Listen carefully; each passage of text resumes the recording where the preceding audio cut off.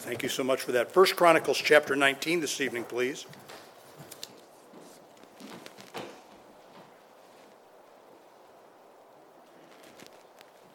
First Chronicles chapter 19.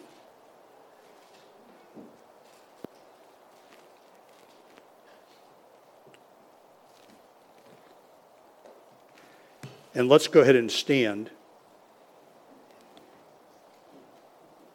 And we're going to read chapter 19 and chapter 20 this evening. Now it came to pass after this that Nahash, the king of the children of Ammon, died, and his son reigned in his stead. And David said, I will show kindness unto Hanun, the son of Nahash, because his father showed kindness to me. And David sent messengers to comfort him concerning his father. So the servants of David came into the land of the children of Ammon to Hanun to comfort him. But the princes of the children of Ammon said to Hanun, Thinkest thou that David doth honor thy father, that he hath sent comforters unto thee? Are not his servants come unto thee for to search and to overthrow and to spy out the land? Wherefore Hanun took David's servants and shaved them, and cut off their garments in the midst hard by their buttocks, and sent them away. Then there went certain and told David how the men were served. And he sent to meet them, for the men were greatly ashamed. And the king said, Tarry at Jericho until your beards be grown, and then return. And when the children of Ammon saw that they had made themselves odious to David, Hanun and the children of Ammon sent 1,000 talents of silver to hire them chariots and horsemen out of Mesopotamia, and out of Syria Maacah, and out of Zobah. So they hired 32,000 chariots, and the king of Maacah and his people, who came and pitched before Medeba. And the children of Ammon gathered themselves together from their cities and came to battle. And when David heard of it, he sent Joab and all the host of the mighty men. And the children of Ammon came out and put the battle in array before the gate of the city, and the kings that were come by themselves in the field. Now when Joab saw that the battle was set against him before and behind, he chose out of all the choice of Israel and put them in array against the Assyrians. And the rest of the people he delivered into the hand of Abishai his brother, and they set themselves in array against the children of Ammon. And he said, If the Syrians be too strong for me, then thou shalt help me. But if the children of Ammon be too strong for thee, then I will help thee. Be of good courage, let us behave ourselves valiantly for our people and for the cities of our God, and let the Lord do that which is good in his sight. So Joab and the people that were with him drew nigh before the Syrians into the battle, and they fled before him. And when the children of Ammon saw that the Syrians were fled, they likewise fled before Abishai his brother, and entered into the city.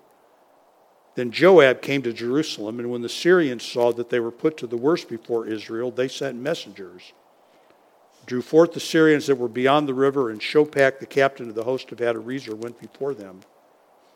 And it was told David, and he gathered all Israel, and passed over Jordan, and came upon them, and set the battle in array against them. So when David had put the battle in array against the Syrians, they fought with him. But the Syrians fled before Israel, and David slew of the Syrians 7,000 men which fought in chariots, 40,000 footmen, and killed Shobach, the captain of the host. And when the servants of Hadarezer saw that they were put to the worst before Israel, they made peace with David and became his servants, neither would the Syrians help the children of Ammon any more. And it came to pass that after the year was expired, at the time that kings go out to battle, Joab led forth the power of the army and laid waste the country of the children of Ammon, and came and besieged Rabbah. But David tarried at Jerusalem, and Joab smote Rabbah and destroyed it. And David took the crown of the king from off his head, and found it to weigh a talent of gold, and there was precious stones in it, and it was set upon David's head, and he brought also exceeding much spoil out of the city. And he brought out the people that were in it, and cut them with saws and harrows of iron, and with axes. Even so dealt David with all the cities of the children of Ammon. And David and all the people returned to Jerusalem. And it came to pass after this that there arose war with the Philistines, at Gezer with the Philistines. At which time Shibbekai the Hushathite slew Sippai, that was of the children of the giant, and they were subdued.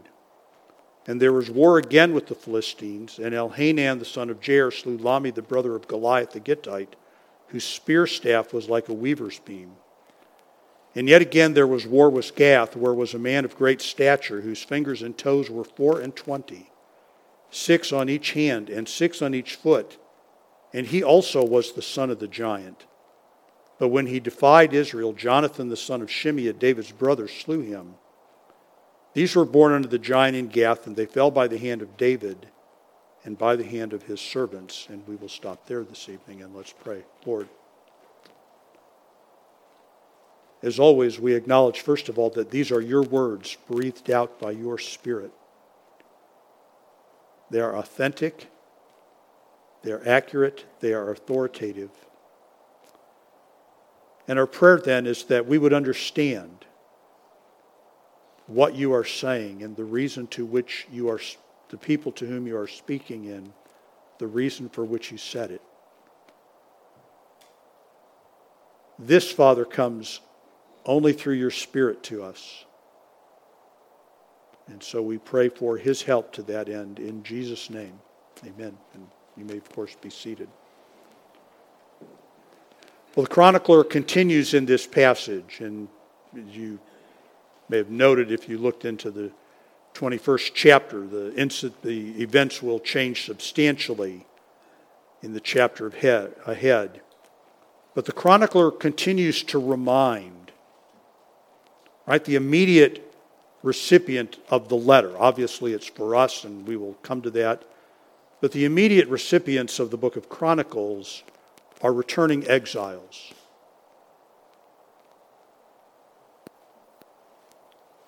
These are people who, in many ways, are greatly discouraged. These are people who, in many ways, have, of course, no direct memory. The events that we're talking about are 500 years old to them. They have, at some level, a hard time appropriating the promises and the victories of God to their own situation. We want always to keep that in mind. What would God say to a group? What would God say, for instance? I keep coming back to this. What would God say to us when the reality is that our experiences of the church are in no way comparable to the experiences of the church in the book of Acts? It is certainly not to gloat, and it is not all written to condemn. It is written in many ways to encourage, to remind, and to encourage. So God is not rubbing their noses in the failure of the Israeli people by reminding them of the great victories that David had, but actually just the opposite. He is reminding them that he has not finished with the nation of Israel, and that what happens to the nation of Israel is far more in his hand than it is in the people's hand.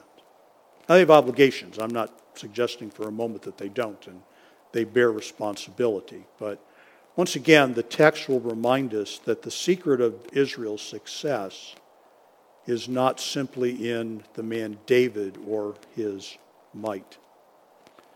These two chapters, chapter 19 and 20, have as their almost singular emphasis the stunning strength of David's kingdom. They put on display the absolute, uncontested power of David's kingdom. He had, of course, begun by seeking the Lord and moving the religious activities to Jerusalem where they belonged. God had made with him the Davidic covenant and established him to be the king. And then we have kind of this retrospective of how God was going to do that. What was God going to do to establish David as this great dominant kingdom in the world that it is? And again, these two chapters, and we're just going to kind of walk back through them, they are not equal in their volume in what they deal with, but they are equal in that we have two distinct episodes, each of them set to magnify David's strength, his military strength. They are not simply about his godliness. They are not about the economic success of the kingdom. They are not about the safety and the prosperity that the people enjoyed. They are simply just about this. That you did not mistreat David's kingdom. That you did not make the mistake of thinking that David's kingdom was an insignificant thing. The first episode begins in chapter 19, verse number 1, and actually continues all the way into chapter 20 and verse number 3. And this is David's strength demonstrated over the Ammonites. And before we go into this, let's just refresh our experiences with who the Ammonites are. The Ammonites are the result of Lot's incest with one of his daughters. This goes back to Genesis 19:38. The younger, she also bare a son, called his name Ben-Ami, the same as the father of the children of Ammon unto this day. Ben-Ami. Ben-Ami, the son of incest, or the son of inbreeding. That's what she named her little boy. The child of incest. They go on to become a very strong nation. They grow in military might. Numbers 21 and verse number 23. And Sihon, who is himself an Amorite, and the Amorites are not Ammonites, and we want to make sure we always catch that, would not suffer Israel to pass through his border, but Sihon gathered all his people together and went out against Israel into the wilderness, and he came to Jahaz and fought against Israel. And Israel smote him with the edge of the sword and possessed his land from Arnon unto Jabbok, even unto the children of Ammon. For the border of the children of Ammon was strong. So they became a very powerful nation in their own right. And yet, God did not give Israel the land that they occupied. It was not theirs to have. Deuteronomy 2:19, when thou comest nigh over against the children of Ammon, distress them not nor meddle with them. You just leave them alone. For I will not give thee of the land of the children of Ammon any possession, because I have given it to the children of Lot for a possession. And yet, Israel was very often in conflict with them. You can read about that conflict in Judges chapter 3, Judges chapter 10 and 11, 2 Kings chapter 24. So they were neighbors, they were distinct entities, they had some ethnic connection, some blood connection, Abraham and Lot and descendants, and yet they were really to have absolutely nothing to do with each other. But they were not one of the nations that God had commanded to be eradicated. So we go back to 1 Chronicles chapter 19. The narrative flows very easily. We'll not go back and reread it. But David wants to show grace. He wants to show mercy is the idea, is the word there, loving kindness. To the new king of Ammon, because the new king of Ammon's father had showed grace to him. They had had an amicable relationship. And so when this young man takes over the kingdom from his father, David sends ambassadors. It is entirely political in what is going on, folks. It's got spiritual overtones, but it's entirely political. And the Ammonites completely humiliate David's ambassadors. They completely humiliate him. You have there the explanation. 2 Samuel 10:4 has the same account, maybe a little more detail. Wherefore Hanan took David's servants, shaved off the one half of their beards, cut off their garments in the middle, even to their buttocks, and sent them away. And this, folks, is just that. It is nothing other than humiliation.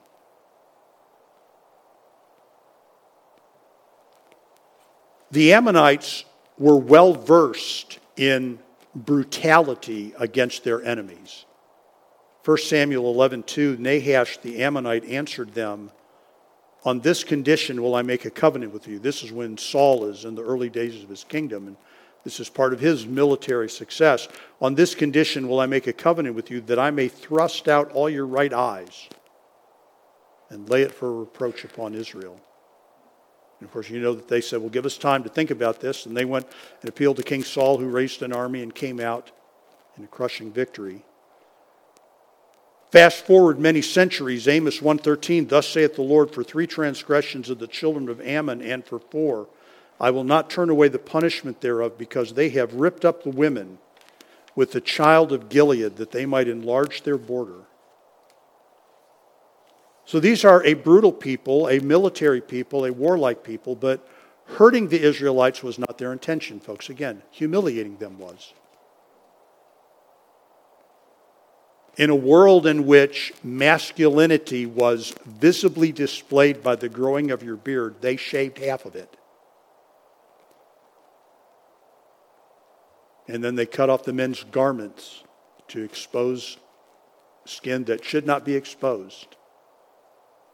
And the men went into hiding. They were greatly ashamed. Mission accomplished.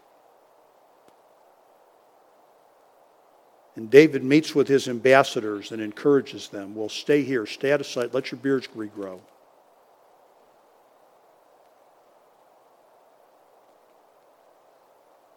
And then word gets back to Ammon that now David is livid. Odious is the word. They stink. You can just imagine, folks, if you think about it, how the Ammonite leadership must have thought about what they did. How much they must have enjoyed themselves to retell that story.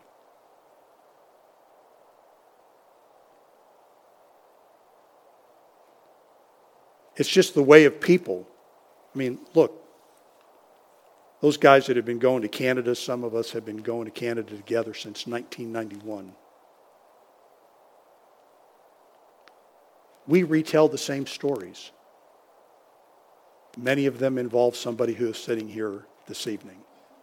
And there's usually a lot of laughter in the retelling of them. You can imagine how the Ammonites handled this. They went back and they had a good time. Sat around the table rejoicing about how they had humiliated the Israelites. That'll show them. And their accusation was that David was insincere. That David was just sending spies. But again, folks, I would remind you that David knew full well that that land didn't belong to him, and he had no intentions of taking it. And so the Ammonites then go out and hire a very large mercenary army, 32,000 chariots. And the Israelites quickly realized that they are fighting a major war, what military strategists would call a two-front war, like America fought in World War II. A war against Asia and a war against Europe. And yet in chapter 19, verses 18 and 19, their victory is complete. And again, folks, as you read through it, we've read it once. I will not go back and reread it all again. As you read through it, the emphasis is upon how large the opposing army is and how dominant the Israeli army is and the success of their victory. And when you get to 18 and 19, it is a total war or victory. When the servants of Hadadezer saw that they were put to the worst before Israel, they made peace with David and became his servants, and the Syrians said, "We're not doing that again."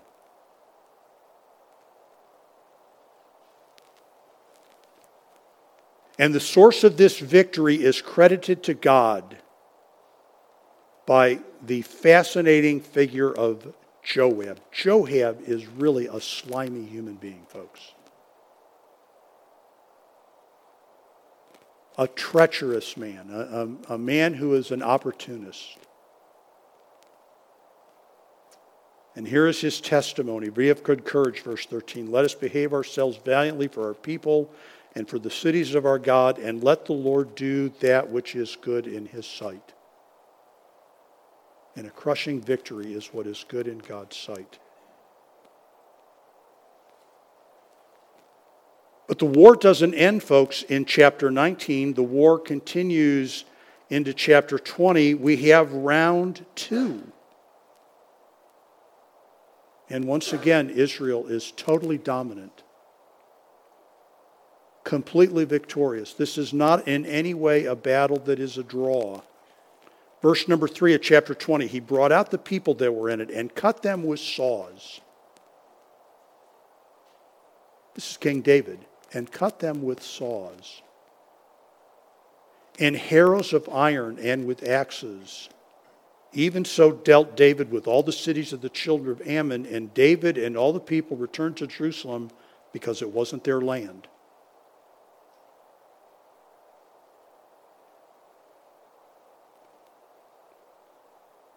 Episode number 2 is the last part of chapter 20, verse 4 through 8.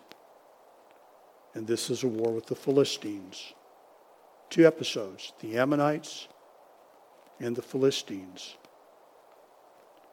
The Philistines are directly related to Cush and Nimrod. Genesis chapter 10 and verse number 8. Cush begat Nimrod. He began to be a mighty one in the earth. He was a mighty hunter before the Lord. Wherefore it is said, even as Nimrod, the mighty hunter before the Lord. Which doesn't mean, folks, you know this, that God perceived that, boy, this guy can really hunt. This was a man who had staked out his territory to be God's adversary.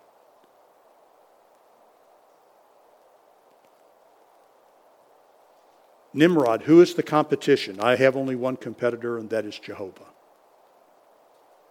And the beginning of his kingdom was Babel and Erech and Akkad and Calneh in the land of Shinar. Out of that land went forth Asher and builded Nineveh and the city Rehoboth and Calah. And reasoned between Nineveh and Calah, the same as a great city. And Mizraim begat Ludim. The Mizraim are the Egyptians. And Anamim and Lehabim and Naphtahim and Pathrusim and Casluhim, out of whom came Philistine. Out of whom came Philistine. And Canaan begat Sidon, his firstborn, and Heth, and the Jebusite, and the Amorite, and the Girgashite, and the Hivite, and the Archite, and the Sinite, and the Arvadite, and the Zemarite, and the Hamathite. Afterward were the families of the Canaanites spread abroad. This is the Old Testament version of the Rogues Gallery, folks, of the 10 most wanted list. This is a listing of all the people that Israel would spend much of their time fighting, conquering, or being conquered by. All come from Cush and Nimrod, the man who put his face against God. So these are old enemies. These are very old enemies. They go back a long, long time. But you'll notice that, right, there arose a war with Gezer with the Philistines. And what you have here in this passage, folks, right, is a recovery of Goliath and his relatives. The people who in many ways represent the military might of the Philistines. Goliath was their champion. And of course, every 5-year-old in a Baptist church knows the story of David and Goliath. The little teenage boy took some stones and stood up against the great and mighty Goliath.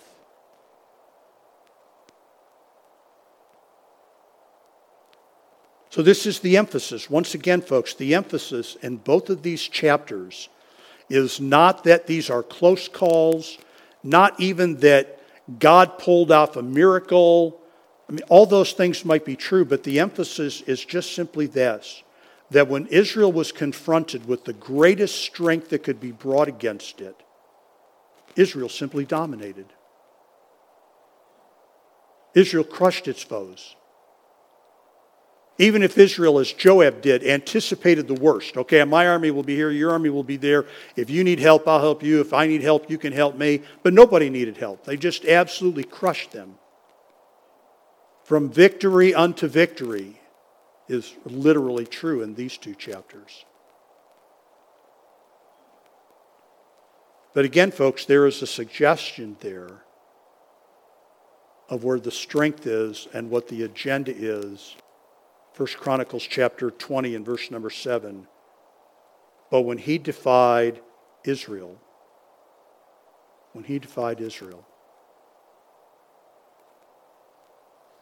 then David's nephew killed him. When he defied Israel.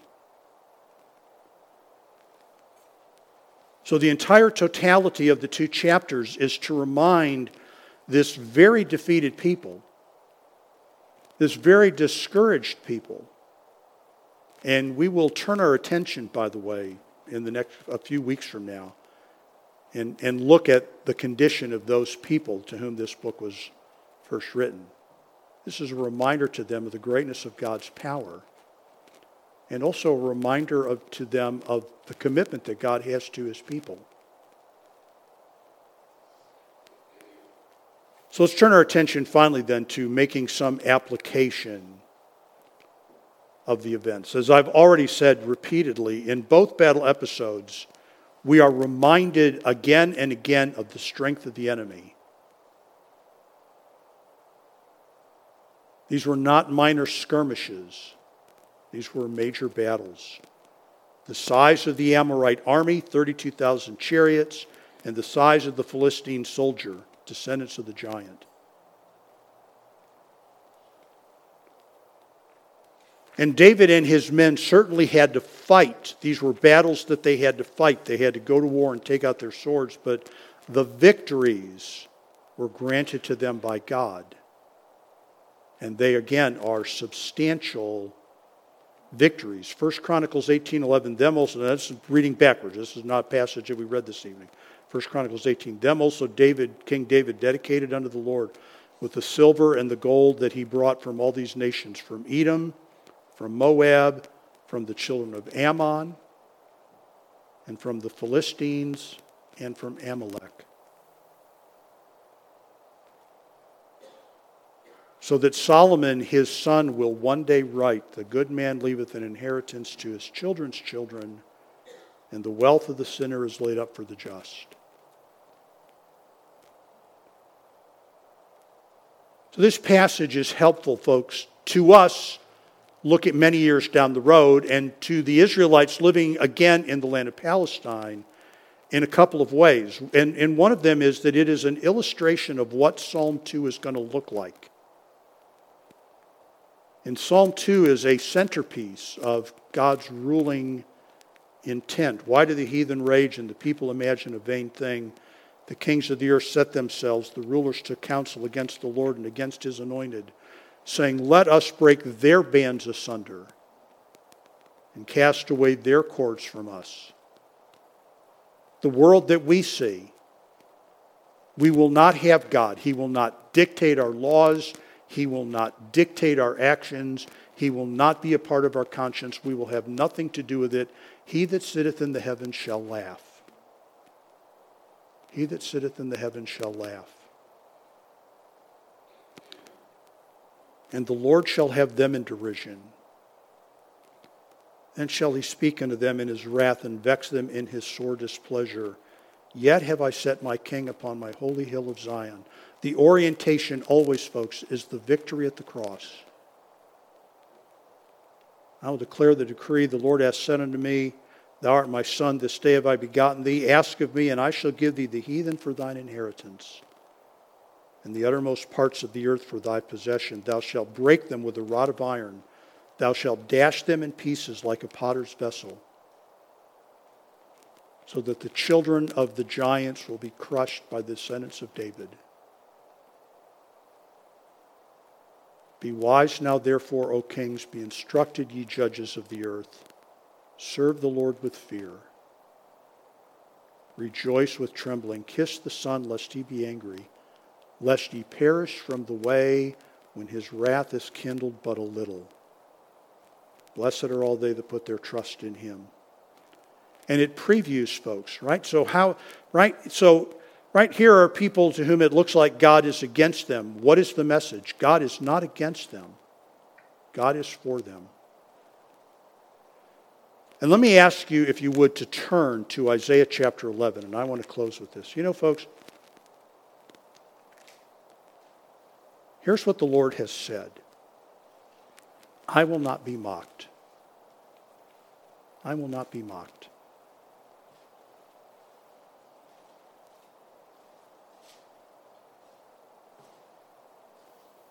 Now, when he is mocked, and he is, right, that doesn't mean instant retaliation, but it does mean ultimate retaliation.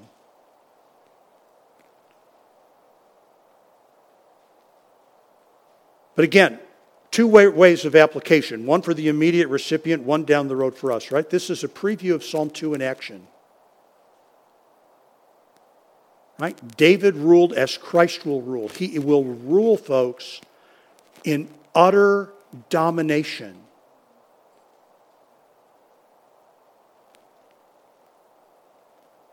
And it previews Christ's greater kingdom.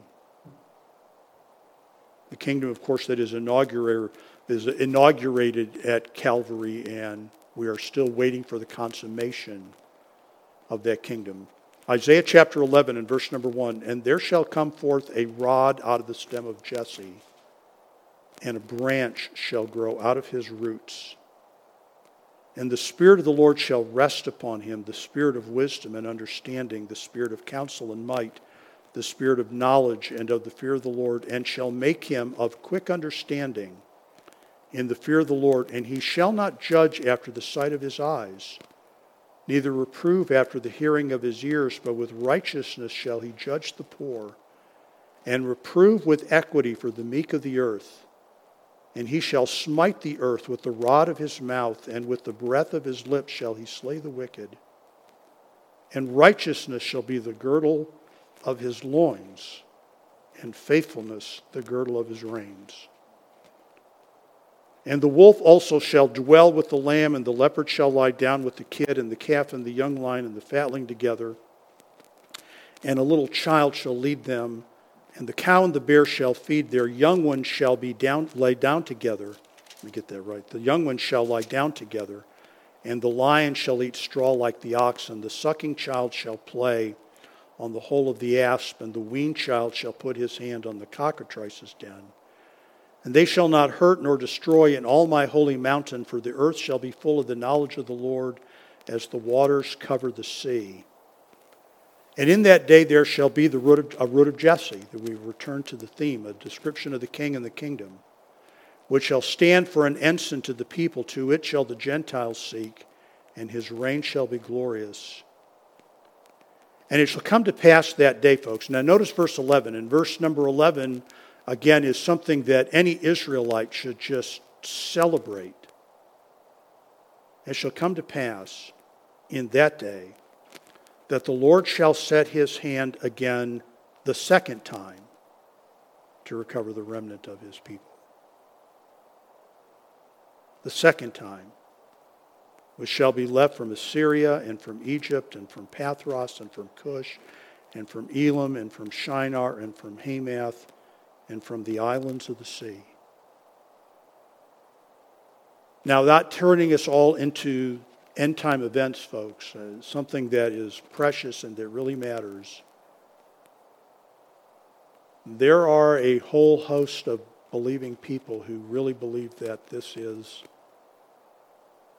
not to be taken too literally.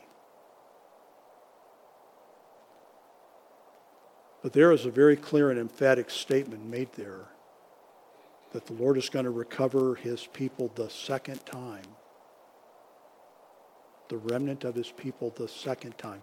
There is a future regathering coming. And that will be when the kingdom comes. So what was going on, folks, what was going on in the immediate day, right? A devastated people, a people almost wiped out of existence by the hand of their God. 1 in 10, perhaps, survive the judgment of the Babylonians. And a remnant of them come back to the land of Israel. And it is hard going for them. 70 years the city has just laid there desolate. It is hard going for them, and there is tremendous opposition against their return and what they're doing. It is very easy to be discouraged.